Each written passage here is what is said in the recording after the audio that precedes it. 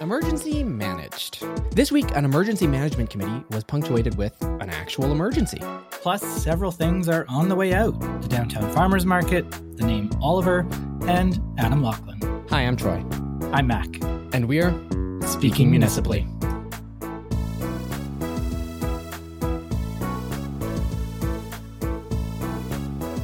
Welcome back to Speaking Municipally, episode 248. Mac, it occurs to me as I'm looking at what we introduced this episode with, that might be perceived as a slight against the housing and homelessness emergency.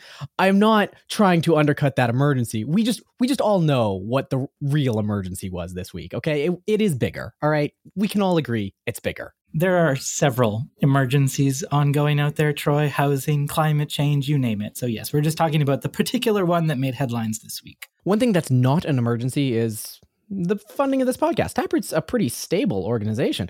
We're still going to read you an ad anyway, though. This episode is brought to you by the Edmonton Community Foundation. Did you know the cost of healthy food for a year for a family of four has increased by nearly $5,000 since 2013? Each year, the Edmonton Community Foundation and the Edmonton Social Planning Council produce a report called Vital Signs to measure how the community is doing. The latest report focuses on food security and how it has changed over the past decade and where we are today. You can see the report and learn more at ecfoundation.org/vitalsigns. So I think it's best to jump right in, Mac. This is an abnormal week because normally when council doesn't meet for the week, we have not a lot to say. We have quite a lot to say, including something that hopefully remains quite novel in the city of Edmonton, which was we had a shooting incident at Edmonton City Hall. Yes, a man was arrested at Edmonton City Hall earlier this week. He was firing shots and throwing a Molotov cocktail from the second floor of the City Hall atrium. And while this was happening, councillors were pretty close by in the River Valley room having their meetings, and the whole building went into lockdown. So thankfully, as you've probably heard by now, the suspect was apprehended. An unarmed security guard detained him, and then police responded to the incident and closed down the building in the area to try and make sure everybody was secure. He didn't harm anyone. No injuries or anything like that were reported. There's obviously the psychological trauma that comes along with an event such as this. And we saw all of the councillors, or most of the councillors, posting messages on social media talking about how they were trying to process the events with their staff. You know, I saw some of the members of the media also posting about how it's a bit of a scary thing. We learned later that there was actually a grade 1 class of students on a field trip at City Hall. I have little kids, as you know. One of them was at the public library just across Churchill Square at the time that this was happening. You know, there's lots of people affected by something that seems like it would only affect a small few. But thankfully, it's what I've heard described as a bit of a Canadian tragedy, in that this was a bad thing that happened, but thankfully, nobody was hurt. If any number of things go differently, or indeed that commissioner did not respond so quickly and detain him really within minutes of starting the activity, we'll call it, within City Hall, this could have gone very, very poorly. You know, it's nice to call it a Canadian tragedy and things like that, but this could have gone very poorly very quickly. And I think we're going to see a response in kind with that eventuality. Mayor Amarjeet Sohi has already said that there will be changes to security protocols at Edmonton City Hall. We don't know quite what that might entail, but he said he'll be listening to the advice of professionals in that regard. Of course, this isn't the first time there have been changes to security at City Hall. I remember, Troy, when I started reporting, you could just walk right into council chambers. There were no metal detectors. There are now. You could walk right up to the councillors behind the desk. There are now glass partitions down there, so I suspect we'll see some additional changes. I did note, however, that several of the councillors, and including the mayor, when they were posting about this, took an effort to say that City Hall is an open to the public building.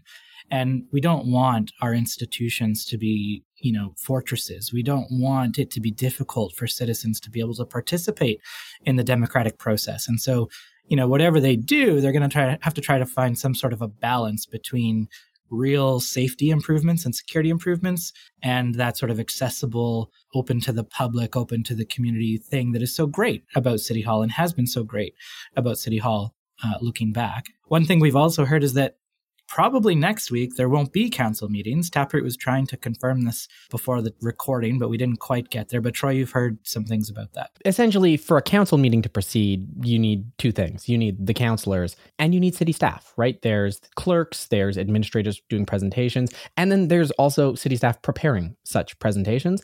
This has thrown a wrench into a lot of those operations. Sure, councillors can absolutely meet on Zoom, but clerks have software and hardware that is in City Hall. Even during COVID, many of the clerks did work from offices, and City Hall itself is still damaged. There is broken glass in many of the places where bullets or other damage hit. Once the individual had been apprehended and police had moved in, police had to make sure that the building was clear, and they want to search it quite quickly, to make sure that everything's okay. And there's some amount of damage that occurs when that happens.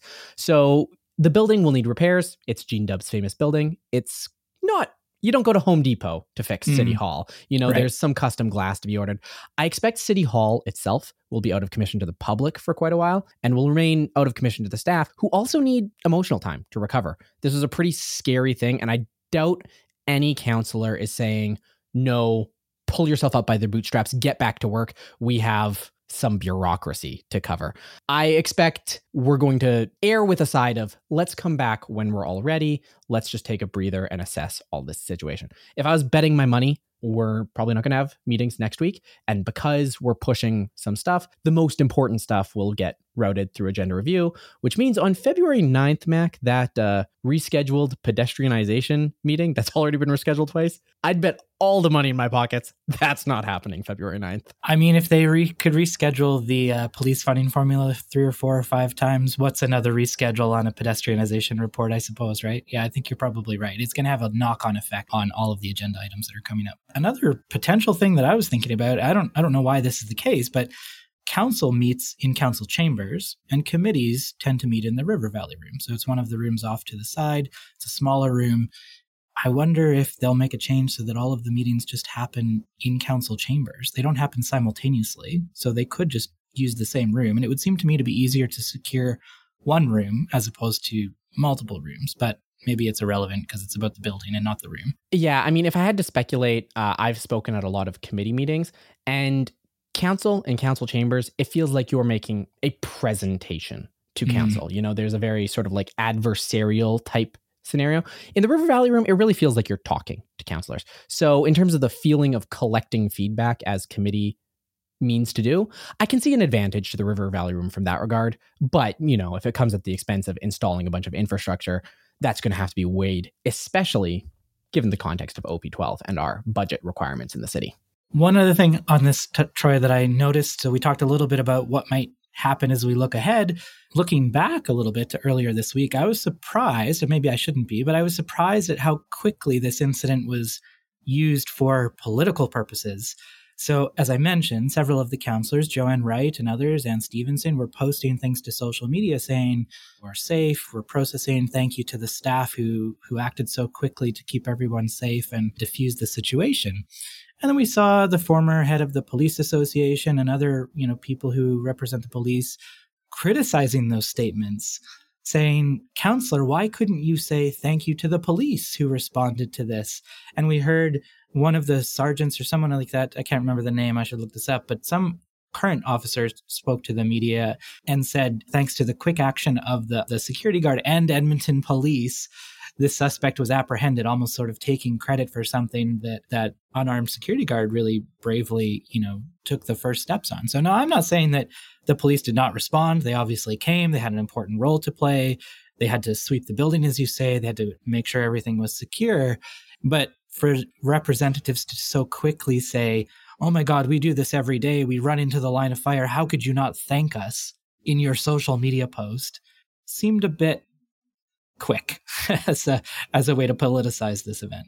This wasn't a January 6th event at City Hall, but this is the first step towards something like a January 6th event at City Hall. It's all a matter of degrees and a matter of acceptability and moving that Overton window. And I hope what's met here is a strong rejection of this type of escalation of rhetoric.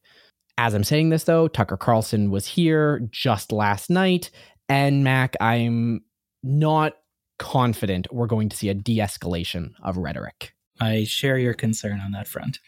I will say on a good news aspect of this, one of the things that I was very heartened by, Global News did some reporting on what I'd call the Mr. Rogers people. You know, Mr. Rogers is always like, when something bad is happening, look for the helpers. Look at the people in the background who are helping. Yeah. And there were plenty of stories of people being the helpers. There was, of course, the commissioner who detained this individual, but there were staff at the Stanley Milner, which you said your kid was at, that helped keep people calm, keep people safe while police responding. There was staff in City Hall who both called police and directed people to safe rooms, who kept their cool under a really tense situation. And of course, you said there was a grade 1 class in City Hall. So the people who were making sure that these grade 1s were not scarred for life, that these grade 1s felt like the situation was under control and that they were safe, these people were all unsung heroes during this event. And, you know, I'm glad we have those people in Edmonton. You hear about places like Uvalde in Texas and how the system failed everyone involved in that situation. And I like to think that probably can't happen here because of all of the helpers, all of the people who step up. Mac, we're going to have to hard transition out of this. So we're going to switch back into our bread and butter fare. Let's talk about single-use plastic items. A real hard shift right there. But council has unanimously agreed in their utility committee to increase the fees for certain single-use items beginning on July 1st. So this is what was already scheduled to happen. Fees were going to increase from 15 cents to 25 cents for paper bags and from $1 to $2 for reusable bags. Council had directed administration to explore other options based mainly, I think, on the uproar from the public about these additional costs and maybe legitimate concerns about how effective this is as a tool to reduce waste and have positive impact on climate change in our city. Administration did so. They brought back 4 options for this, including, keeping the paper bag fee, which is, I think it's fair to say, been the most controversial one, the drive-through bag fee at 15 cents, but, keeping the reusable bag fee to increase. Delaying the increase was an option, maybe creating different rates for different kinds of businesses. But in the end, as you say, committee just kept the status quo and went ahead with the already planned increase as of July 1st. So, Troy, I got to say, I was a bit surprised by that. I would have expected this committee to sort of, this is not the right word, but cave to the public pressure a little bit and recognize that people hate paying 15 cents to McDonald's, and they're going to hate paying 25 cents to McDonald's even more. Yeah, and indeed, they didn't just pass this, Mac. They passed it unanimously, inclusive of Councillor Tim Cartmel, the chair of Utility Committee, who had been quite critical of the bag fee in the past. I think it was interesting that, some of the feedback the public had received is dubious efficacy of this bag fee, and administration didn't really counter that in their report. They presented no tangible evidence that this is helping. Not that they were presenting evidence that it wasn't helping. It's just we don't really have data to prove that this is quite accomplishing our goals. But one could reason with intuition and with anecdotal evidence that, fewer people are probably using single-use items after this. You and I both can represent that in our personal experience. Yes. But at the end of the day, this is one of those things where, do we need administration to prove elasticity of pricing? Economic theory, pretty well understood. You increase the price of something, fewer people will buy it. And if you're putting a price on something that is undesirable, like single-use waste, it stands to reason you're going to reduce that amount of waste. I think that's right. The city did say that a waste study, which should have some more detailed insights on this, is due back in 2025. So maybe we'll get a little bit of information about the efficacy of this program, but you're right. Tasking our city staff with going and, proving theory that's already well proven does not seem like a good use of resources. Well, to my knowledge, there's not another scheduled increase. So I guess now the final increase July 1 will be where it's at until a future council. It'll likely be a future council, decides they want to do something different. The neighborhood of formerly known as Oliver, I suppose, is also trying something different.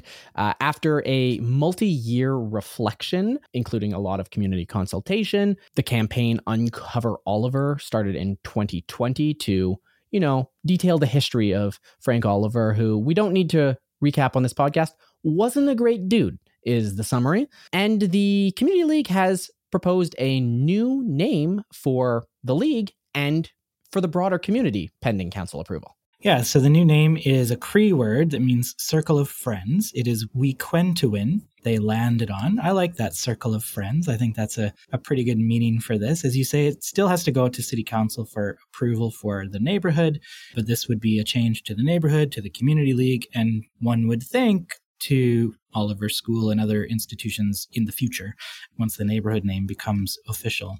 So this is a positive step forward in terms of removing some of that problematic history in what is Edmonton's most densely populated neighborhood. Of note, this is a question I had, so I assume some of our listeners may have it. They may have seen Weequentewin capitalized or not capitalized, depending on where you were looking. And I was trying to figure out precisely why. I talked to Emily Riddle, who many people will know from these circles and Indigenous activism. And what she told me is essentially the capitalization comes from whoever gifts the name. And in this case, Elder Jerry Saddleback, he tends to gift names with capital letters. This is a choice of the giver of the name. It's not bound by conventions of proper nouns or English language in that way.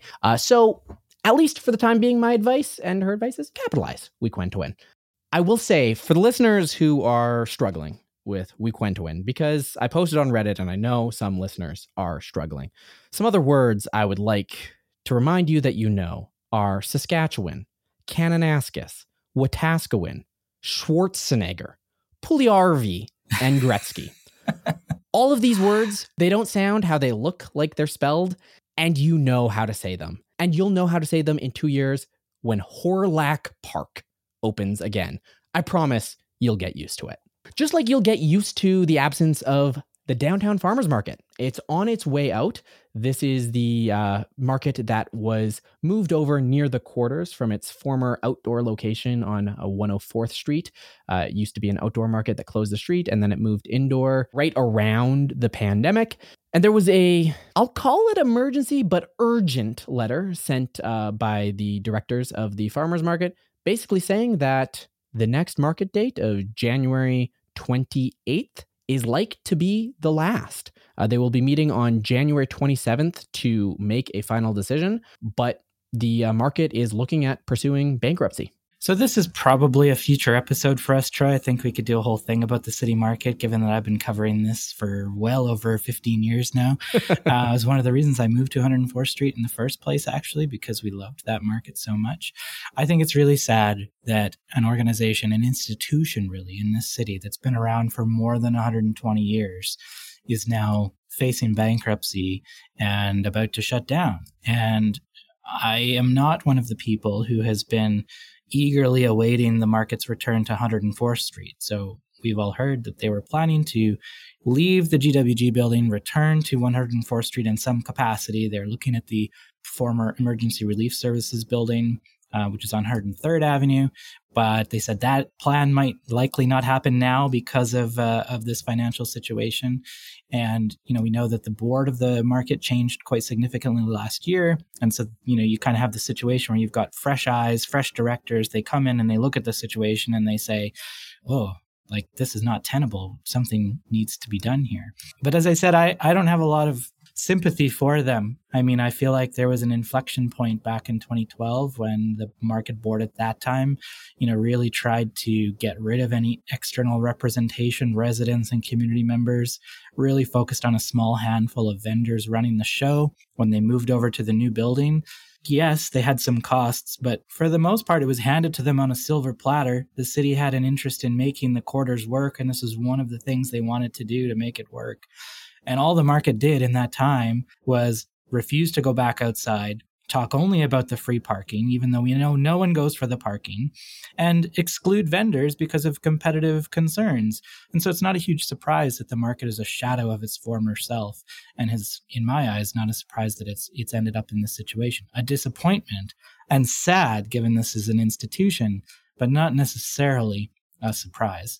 So it remains to be seen what happens on January 27th. We've already seen others come forward and say they want to do something about this. Unsurprisingly, the Downtown Business Association is now, more actively engaged with the city. It's good for downtown to have a market downtown.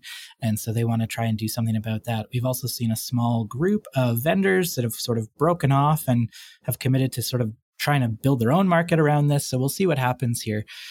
Let's not forget that in addition to their self-inflicted wounds on this, one of the other pressures that they have faced this time that maybe they didn't over the previous 120 years of their history is other really effective, well-run markets. I'm thinking of like Bountiful Market, for instance, which is in my mind, terrible location. You have to drive to it. It is not walkable or easy to get to on transit or anything like that.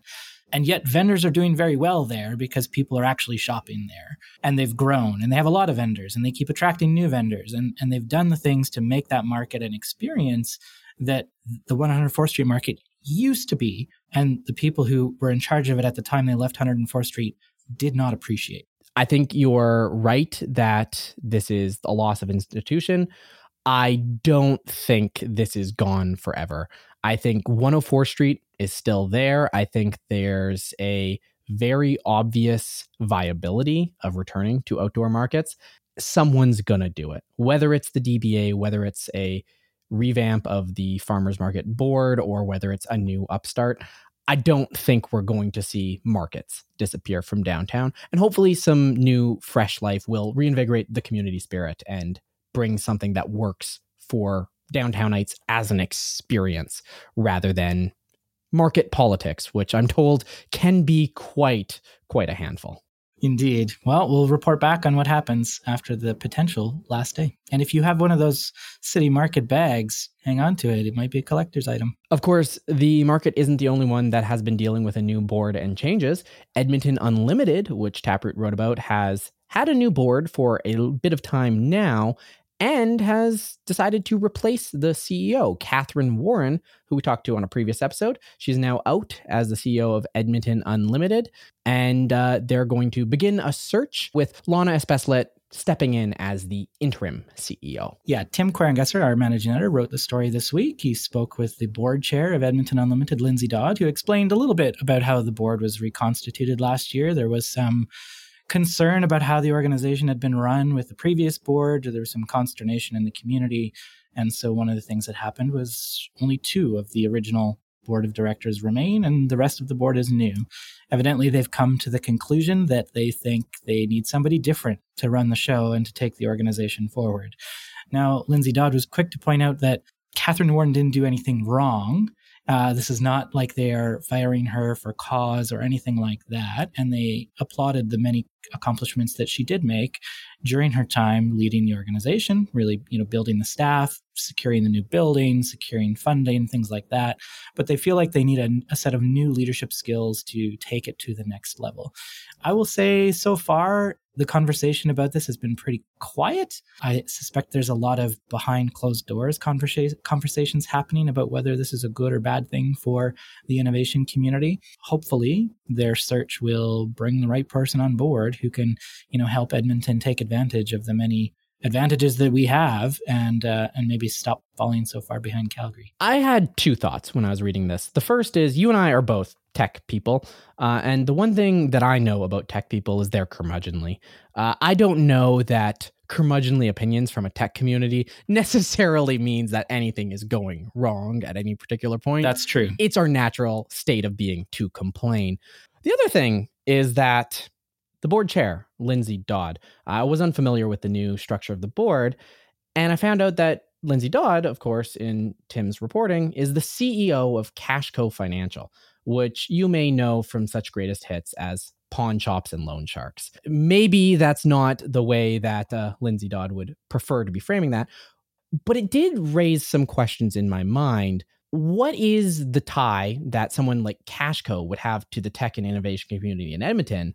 And how did we come to rally behind Lindsay as this is the representative and the CEO of Cashco is who we want chairing the innovation community? So your opinion, our listeners' opinion about Cashco Financial aside, what I can say about Lindsay Dodd is that it's not that he has zero connection to the innovation community. And I suspect the reason he was selected to be the board chair of Edmonton Unlimited had everything to do with those other connections and nothing to do with the Cashco financial one. So, for example, for several years, he's been one of the mentors at the Venture Mentoring Service program that's run out of the University of Alberta, which helps entrepreneurs and startups, do their thing. He's a member of the A100 and an angel investor with Valhalla Angels, which is a group focused on innovation companies. So he's got some experience there. He's one of the partners in Sprout Fund, which has made several investments in local tech companies and tech companies throughout Western Canada.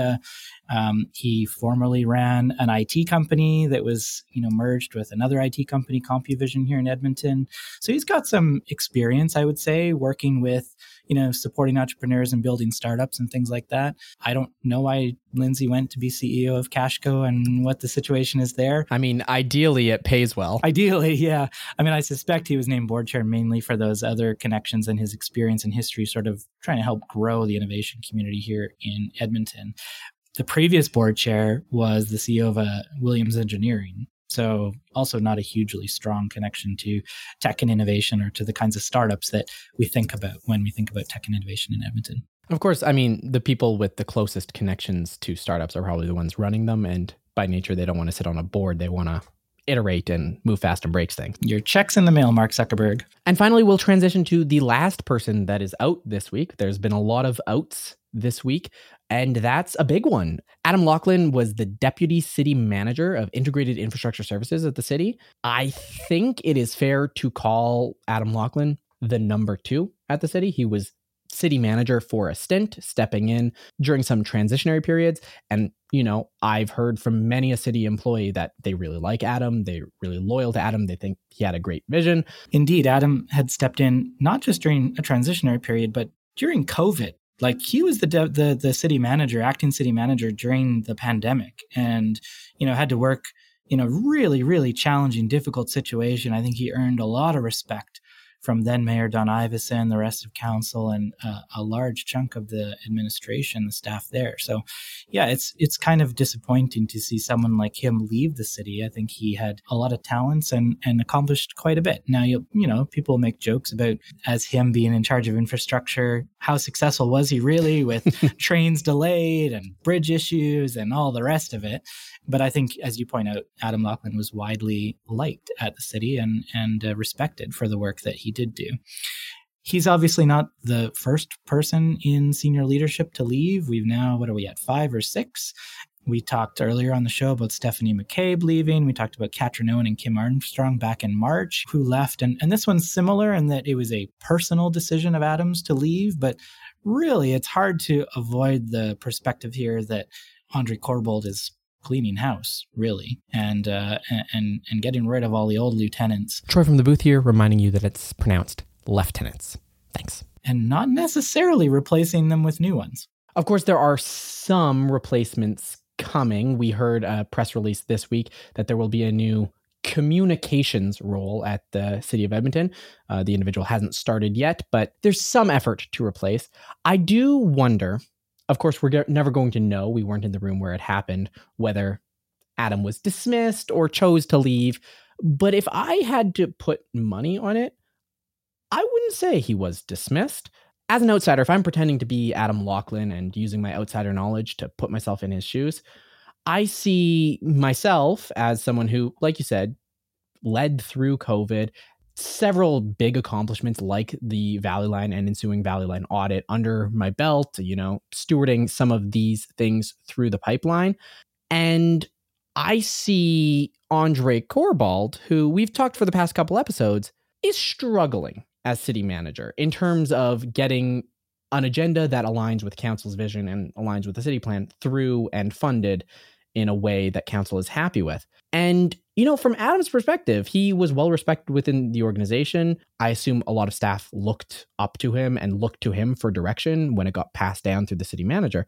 And I've worked under people who I disagree with before, and that would be a very frustrating situation for me. I'm not saying Adam Laughlin disagreed, but if I was going out on a high and I saw the ship veering towards an iceberg, I might choose to get on a lifeboat and paddle away and make some bank in the private sector off my accomplishments. I think that's a fair assessment. Adam Laughlin did say that the choice to leave my position with the city was my decision, and it is something I've been reflecting on for some time. Potentially since Andre Corbould was hired. Just one last thing. Adam's been on the show before, and I found him to be very forthcoming and genuine and honest in his answers to us. So I had a good conversation with him. So yeah, it's unfortunate when you see great people leave the city. If you want to revisit that episode, that's episode 128 of Speaking Municipally. Of course, there's a couple other things that are coming up next week, maybe, council schedule notwithstanding. We're expecting to see a new public space bylaw come through. This is the one you might have seen reporting about that would ban open drug use and panhandling with a fine. Also bans microphones and loudspeakers. Think street preacher on the corner. That would be illegal under this bylaw. Can we ban leaf blowers too? Is that on there? That's not on there, which is a critical oversight. Speak at committee. But it does, Mac, you'll be glad to know this, handle the most important concern of Edmontonians. It is prohibited now to stage an improvised musical on a bus. So can't do that anymore. There's no fun anymore. Also on the agenda is maybe just a strike of the union of the city of Edmonton, CSU 52. This is the union that's basically everyone that works for the city of Edmonton. Think transit, libraries, staff, and clerks. So, everyone is potentially going to a strike because the negotiation with the city of Edmonton has broken down. The city's proposed 7.25% over 5 years. Isn't that what the police got in 1 year? Yeah, council got 2.4% this last year, which I imagine went over like a lead balloon at some of the union discussions. They're in the cooling off period now, but more to come on that. Well, we're not in the cooling off period. We're in the rapid firing up period with the rapid fire segment. With their 14th win in a row, the Edmonton Oilers have cleared the record for the longest win streak for a Canadian NHL team.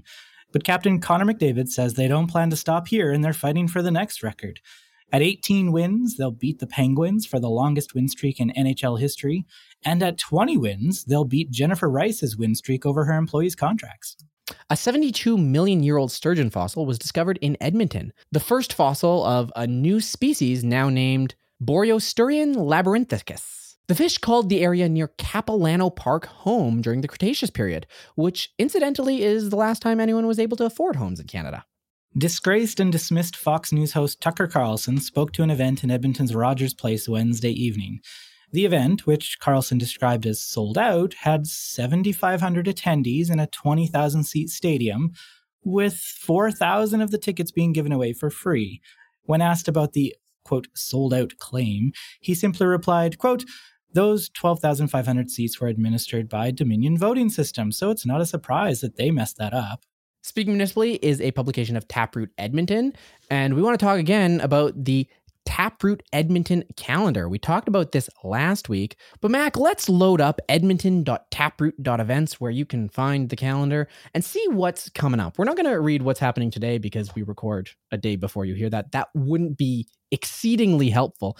But happening in the next 7 days, of course, Made in Italy is still doing its final run at the Citadel. And since our last episode, I've had a friend reach out and say it was a startlingly good show, and I've since bought tickets, so I'll be seeing it on Friday.